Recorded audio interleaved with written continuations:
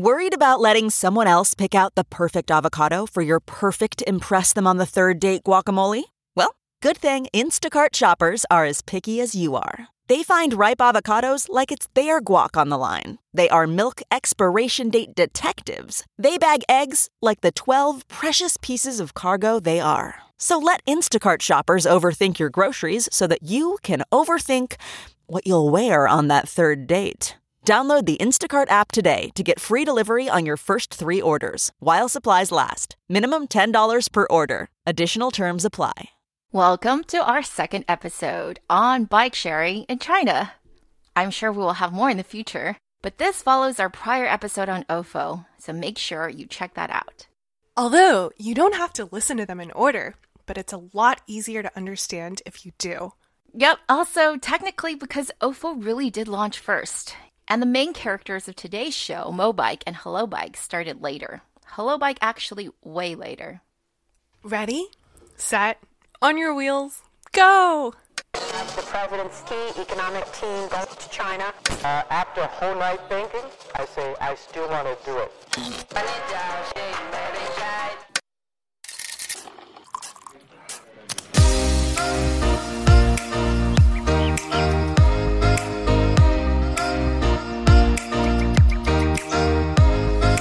Hi everyone, we are Tech Buzz China by Pandaily, powered by the Sinica Podcast Network. We are a new weekly podcast focused on giving you a peek into what's buzzing within the tech community in China. We uncover and contextualize unique insights, perspectives, and takeaways on headline tech news that don't always make it into English language coverage. TechBuzz China is a part of pandaily.com, a new English language site that tells you everything about China's innovation. I'm one of your 2 co-hosts, Ray Ma. And I'm your other co-host, Yingying Liu. Shout out to some of our listeners, Lena Fang, Yin L. Yin, Rowan Williams, and Tianyi Pan. And a special thanks to our big supporter, Yale Zhang, for writing our latest 5-star review on iTunes. Thanks, Yale. By the way, our star intern, Scott Du, is leaving to return to school in Germany. If you are interested in helping us put TechBuzz China together, email us at rui@pandaily.com. If you enjoy listening to us, please take the time to write us a rating or review on iTunes.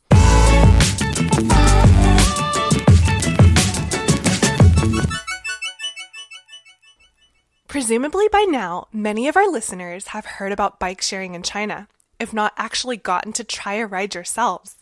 And if you haven't, again, you should listen to our episode from last week, episode 15, if you can. As a refresher though, Ray, could you give us some stats about the industry for those who are just tuning in? Sure, Ying Ying. There is a lot of data, but luckily for us, back in March, the China Academy of Information and Communications Technology, together with Mobike, published the China Bike Sharing Industry Development Report for 2018. And it is filled with stats. But here are some of the most interesting numbers. As of the end of 2017, there were over 220 million users of bike-sharing services, representing 29% of all internet users in China. Now, 2016 is the first full year of bike-sharing operations in China. There were a cumulative 2 million bikes deployed into 33 cities. By the end of 2017, however, that number had grown nearly 12 times to 23 million bikes, and the number of cities had also grown by more than 6 times to 200. Ying Ying, let's give our listeners some sense of perspective here. So according to Google, China has about 1.4 billion people. 60% of those people live in urban areas. That's about 838 million. So let's go ahead here and assume that bike sharing, is mostly implemented in urban areas. At 23 million bikes, that means there's 1 bike for every 36 residents. What do you think? Does that sound reasonable? Well, depends on how you look at it. The most bike-loving place in the world, the Netherlands, has 1.3 bikes per capita. Most other countries are not nearly so high, though. In China, by the way, according to the World Bank, 37.2% of the population uses bicycles. But those are not shared bikes. A study by the Institute for Transportation and Development Policy that looked at global, mostly docked bike sharing schemes found that the ideal ratio is between 1 and 3 bikes per 100 residents. Well, listeners of our last episode will remember that in Shanghai, the current ratio is more like 1 for every 15 people.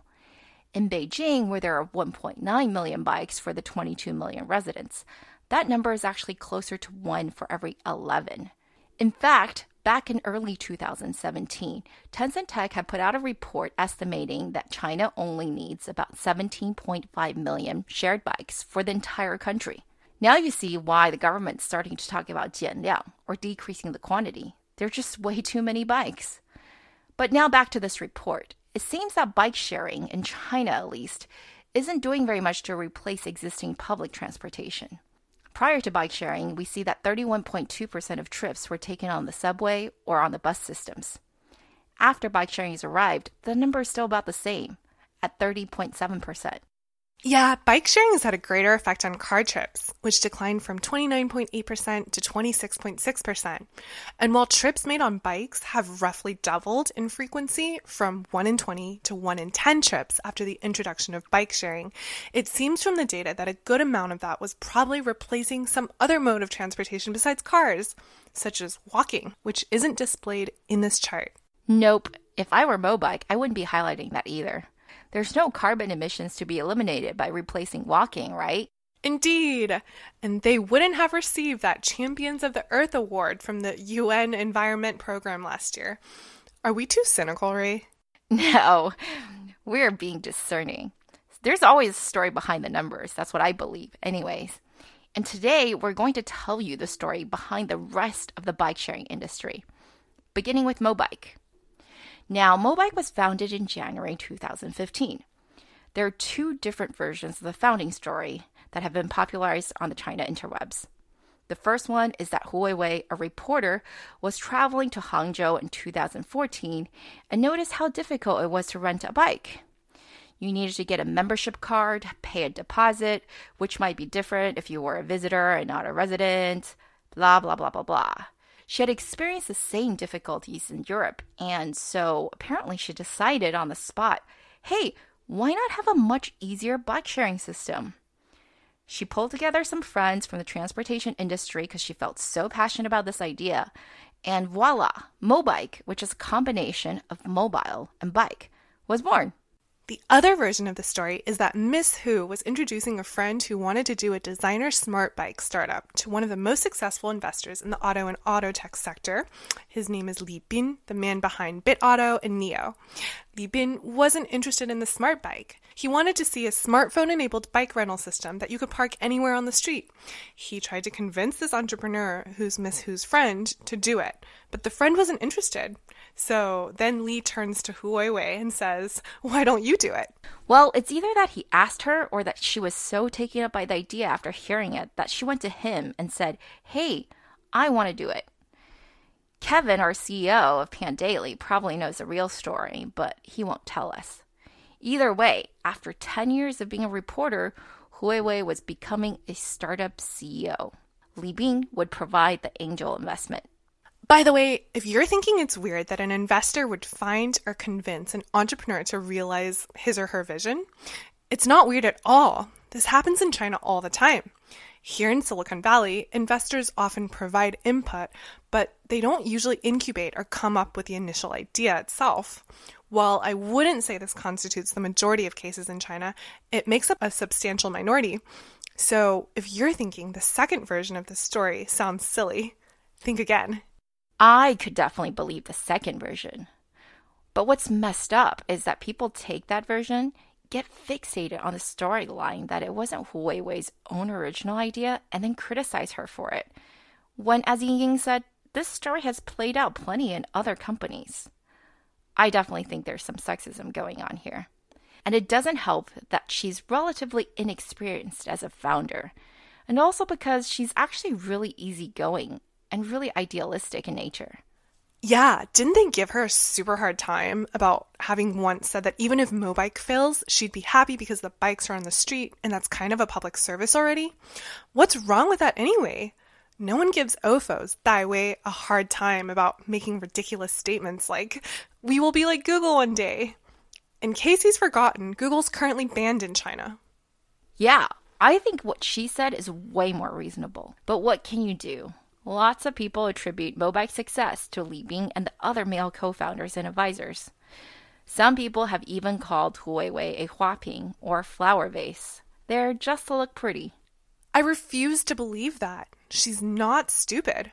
As a reporter, she worked for some of the best organizations in the field, including at Geek Park with Pandaily CEO Kevin. And if she were incompetent, the Mobike board had plenty of time to fire her. Founder equity is expensive. Plus, Kevin says she's great. If anything, I think one of her strengths is that she was so nice and willing to give up equity and titles to really get the best talent for Mobike. I agree. Some people see that as a weakness, though. But now we should introduce the other co-founder, Xia Yiping, the CTO. Xia is born in 1981 and Hu Weiwei in 1982. They're closer to my age. If you listen to our episode on OFO, you'll know that that entire team is class of 2013, a full decade younger. Xia had experience as a product and technical manager at the IoT departments of major car companies like Ford and Rolls-Royce. His bio says he holds 20 patents. Again, contrast this with the newly graduated OFO team who had precisely 0 years of working experience between all 5 of them. Now, we're not saying that's bad, just that the two teams are extremely different, and it shows up immediately in their product. Remember that OFO didn't even stumble upon the idea of bike sharing until spring or summer of 2015? Well, Mobike was founded earlier than that in January, right in their backyard, literally a little more than 5 kilometers away. But OFO was launched by the fall of 2015, whereas Mobike didn't officially launch until Earth Day, April 22nd, 2016. Why was that? Well, the story is that Li Bing had done the math on dockless bike sharing and had determined that it would only work if the bike was high quality enough that it could run for 4 years without any repairs. We're talking about bikes that are expected to be ridden heavily on a daily basis. No repairs for 4 years? That's a tall order. It could only mean one thing. The entire bike was going to have to be redesigned. Which we'll talk about later. But what about the operations? While Hu Weiwei presumably led all non-product decisions, by December 2015, though, all the business decisions were being made by Davis Wang Xiaofeng, who quit as Shanghai GM of Uber to join Mobike. He's usually listed as a co-founder, but he really joined almost a year after the company was founded, as CEO, and with what was reported to be a 20% stake. And now the Mobike founding team was complete. Davis Wang graduated college in 1997 and so was even older than Hu Weiwei and Xia Yiping. He had also worked in Google China and Tencent before Uber, so he was the experienced manager the team really needed. Again, this is in sharp contrast to the new grads at OFO. So the point is, Mobike wasn't idle during those 16 months, from January 2015 to April 2016. It added a kick-ass co-founder, and it was reimagining the bicycle. One major change was that Mobike bikes had solid rubber tires instead of inflatable ones. It also made the frames out of aerospace aluminum. I'm not actually making that up. It's what you think it is, a very strong aluminum alloy. Mobike claimed that the cost for each of these bikes was 3,000 RMB. That's more than $450. A lot of customers were not impressed. Although these bikes were indeed very sturdy, they also weighed 25 kilos. That's 55 pounds. And 44% more than a typical men's bike, which is only about 38 pounds. But enough people paid the 299 RMB or $45 or so and rode these bikes for 1 RMB every half hour. Originally, the team was hoping to charge 2 RMB, but not enough pilot customers were swayed. Don't forget that it's not just the bike was heavy. Mobike was also spending real money figuring out a smart locking system that involved a true dynamic scan and unlock system, unlike OFO's static locks. This actually later became the subject of a public debate between GSR's Alan Zhu, OFO investor, and Pony Ma, Tencent founder. Tencent would eventually invest in Mobike. They argued viciously about the technology behind these two locking systems. Honestly, it was not a contest. Mobike locks were actually smart and didn't require any manual intervention. Literally, all you had to do was just scan it and the bike will connect to the server and unlock itself. There was also true GPS capability. OFO's, on the other hand, was really just a simple lock that required you to input the code yourself. At least it was that way for a really long time. But that's the least we can expect, right? I mean, Mobike bikes were 10x more expensive than OFO's. And here's where I'm really curious and would like to ask our listeners, which strategy would you have chosen? Of course, each team was constrained by their various abilities, but if you had a choice, which route would you have gone? Move fast and break things like OFO, or take one's time like Mobike?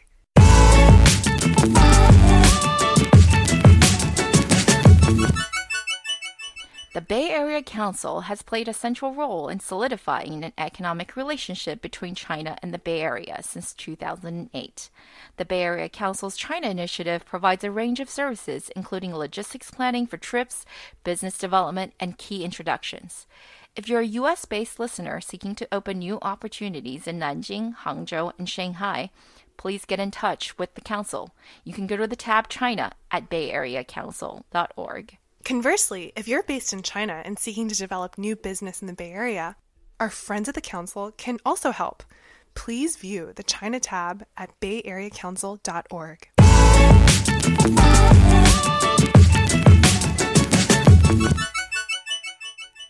So, like the last episode, we're not going to take you through the craze of fundraising that happened after Mobike burst onto the scene.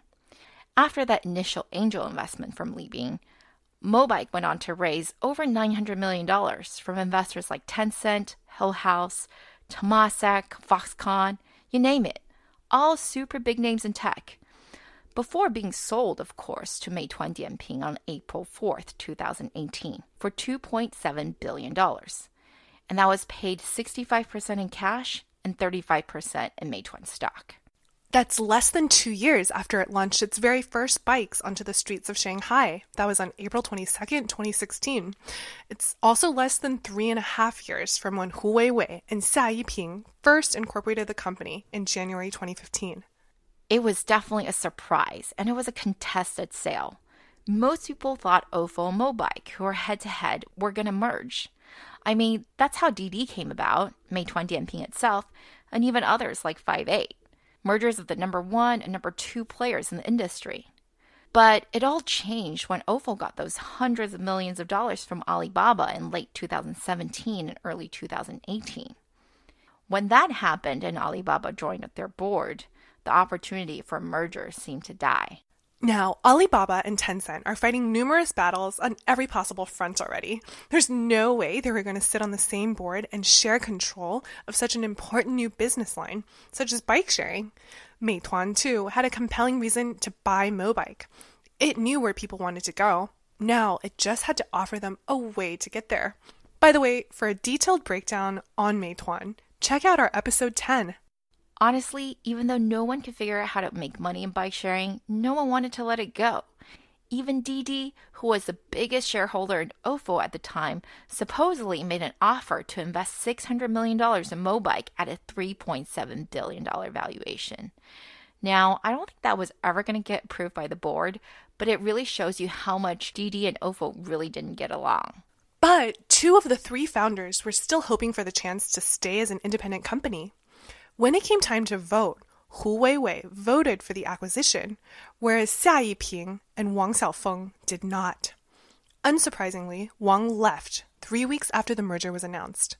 Hu replaced him as CEO, and Xia continues on today as CTO. Today, Mobike has more than 7 million bikes on the road in 9 countries and 180 cities. And it boasts up to 30 million rides a day. In good weather, that is, I'm assuming.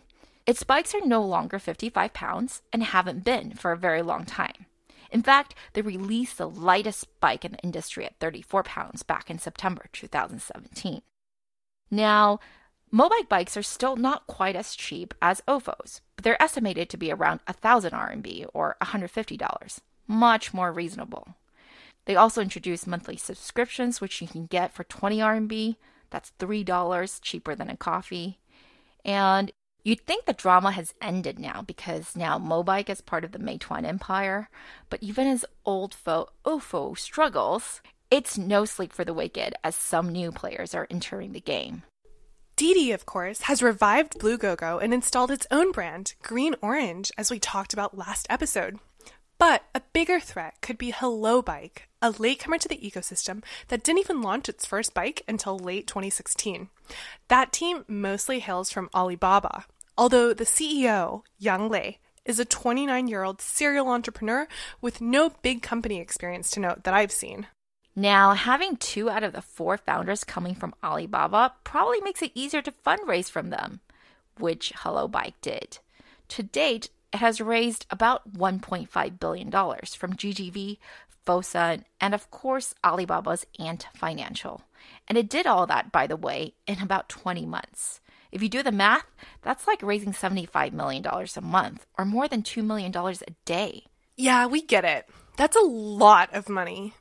But Hello Bike claims that it fundraised so aggressively in order to waive deposits for users with Sesame credit scores above 650. It piloted the program and experienced 40% growth, which gave it confidence to launch the initiative nationwide in March of this year. If you remember from our last episode, there were constant reports that the bike-sharing companies were misusing deposits. But beyond deposits, the real differentiation of Hello Bike is that unlike Ofo and Mobike, who started in first-tier cities like Beijing and Shanghai, Hello Bike mostly targets second- and third-tier cities like Hangzhou, Xiamen, and Chengdu. This reminds me of the strategy 农村包围城市, or using the villages to encircle the cities. It's a slogan first pioneered by Mao that led him to victory during the early years of communism. It's also been popularized by Jack Ma as the main strategy of Alibaba. Jack has always been very focused on rural users. Our friend Josh Horwitz over at Quartz wrote a good article about that strategy recently as it relates to Toutiao and Kuaishou too. No offense to the Hello Bike team, but this is a well-known playbook, and they are hardly the first to use it. I'd also like to point out that as we mentioned earlier, Beijing and Shanghai are so oversupplied with bikes, why would you want to go there? But maybe this is a last mover advantage. Hello Bike also claims to be the best in expense management with the following math. So bear with us here. Their bikes apparently cost 800 RMB, or about $120.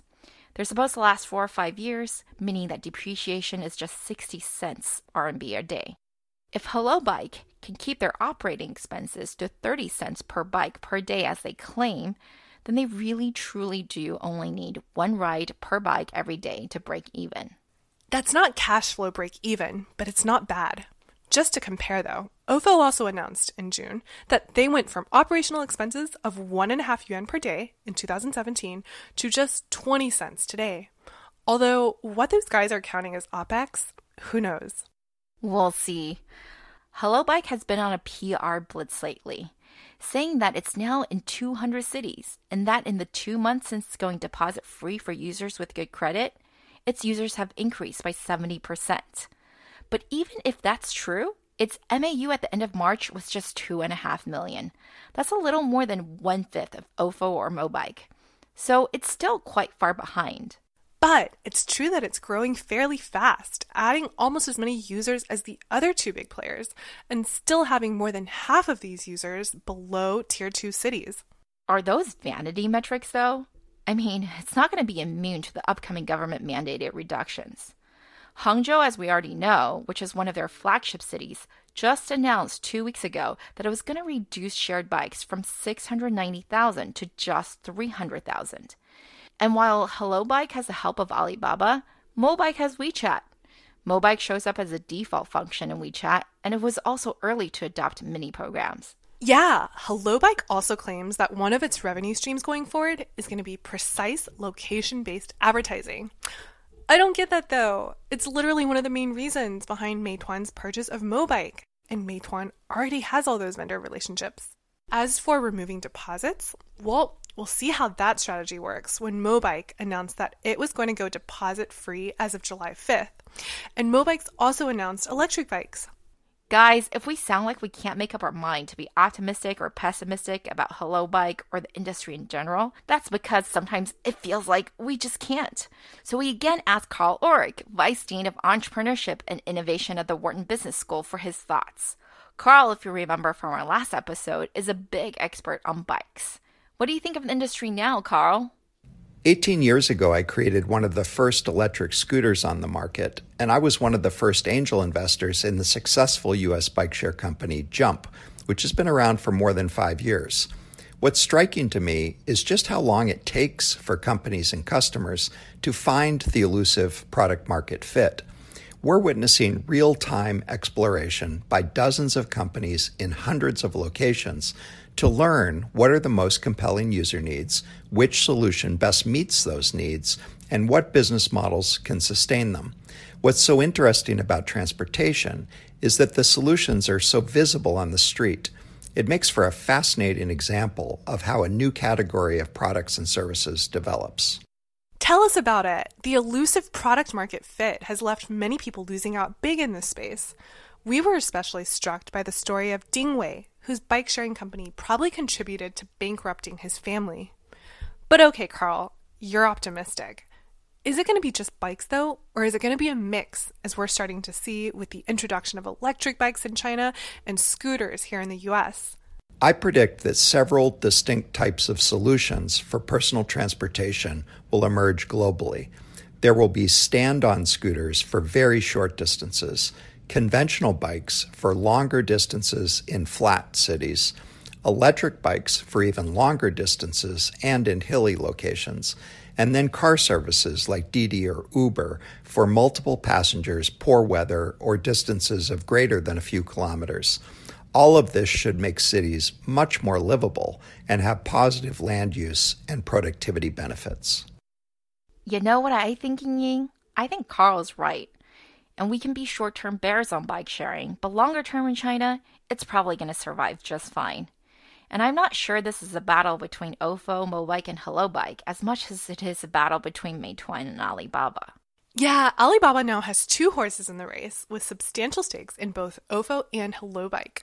Doubling down! Alibaba thinks this is an important direction and just really doesn't want to lose out, it seems like. That, and it most definitely doesn't want to lose to Tencent. Don't forget now, guys, Meituan is backed by Tencent. So at the end of the day, it still reduces down to the same war. Tencent versus Alibaba. Pony versus Jack. Ma versus Ma! I know! No matter what, Ma wins. I love it. Which Ma, horse, are you betting on? Let us know. Tweet at us for free swag.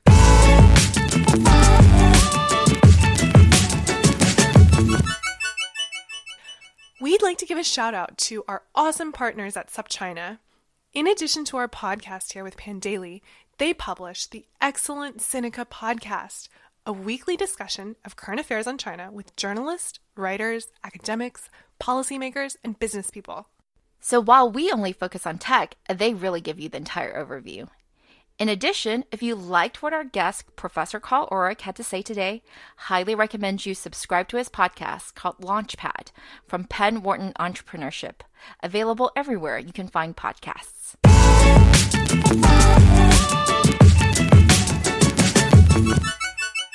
Okay, that's all for this week, folks. Thanks for listening. We really enjoyed putting this together and are always open to any comments or suggestions. You can find us on Twitter at The Pandaily, TechBuzz China, and my personal Twitter account is Rayma. That's spelled R-U-I-M-A. And my Twitter is spelled G-I-N-Y again. We'll be back here at the same time next week. TechBuzz China by Pandaily is powered by the Sinica Podcast Network. Pandaily.com is a new English language site that tells you everything about China's innovation. Our producers are Carol Yin and Kaiser Kuo. Our intern is Scott J.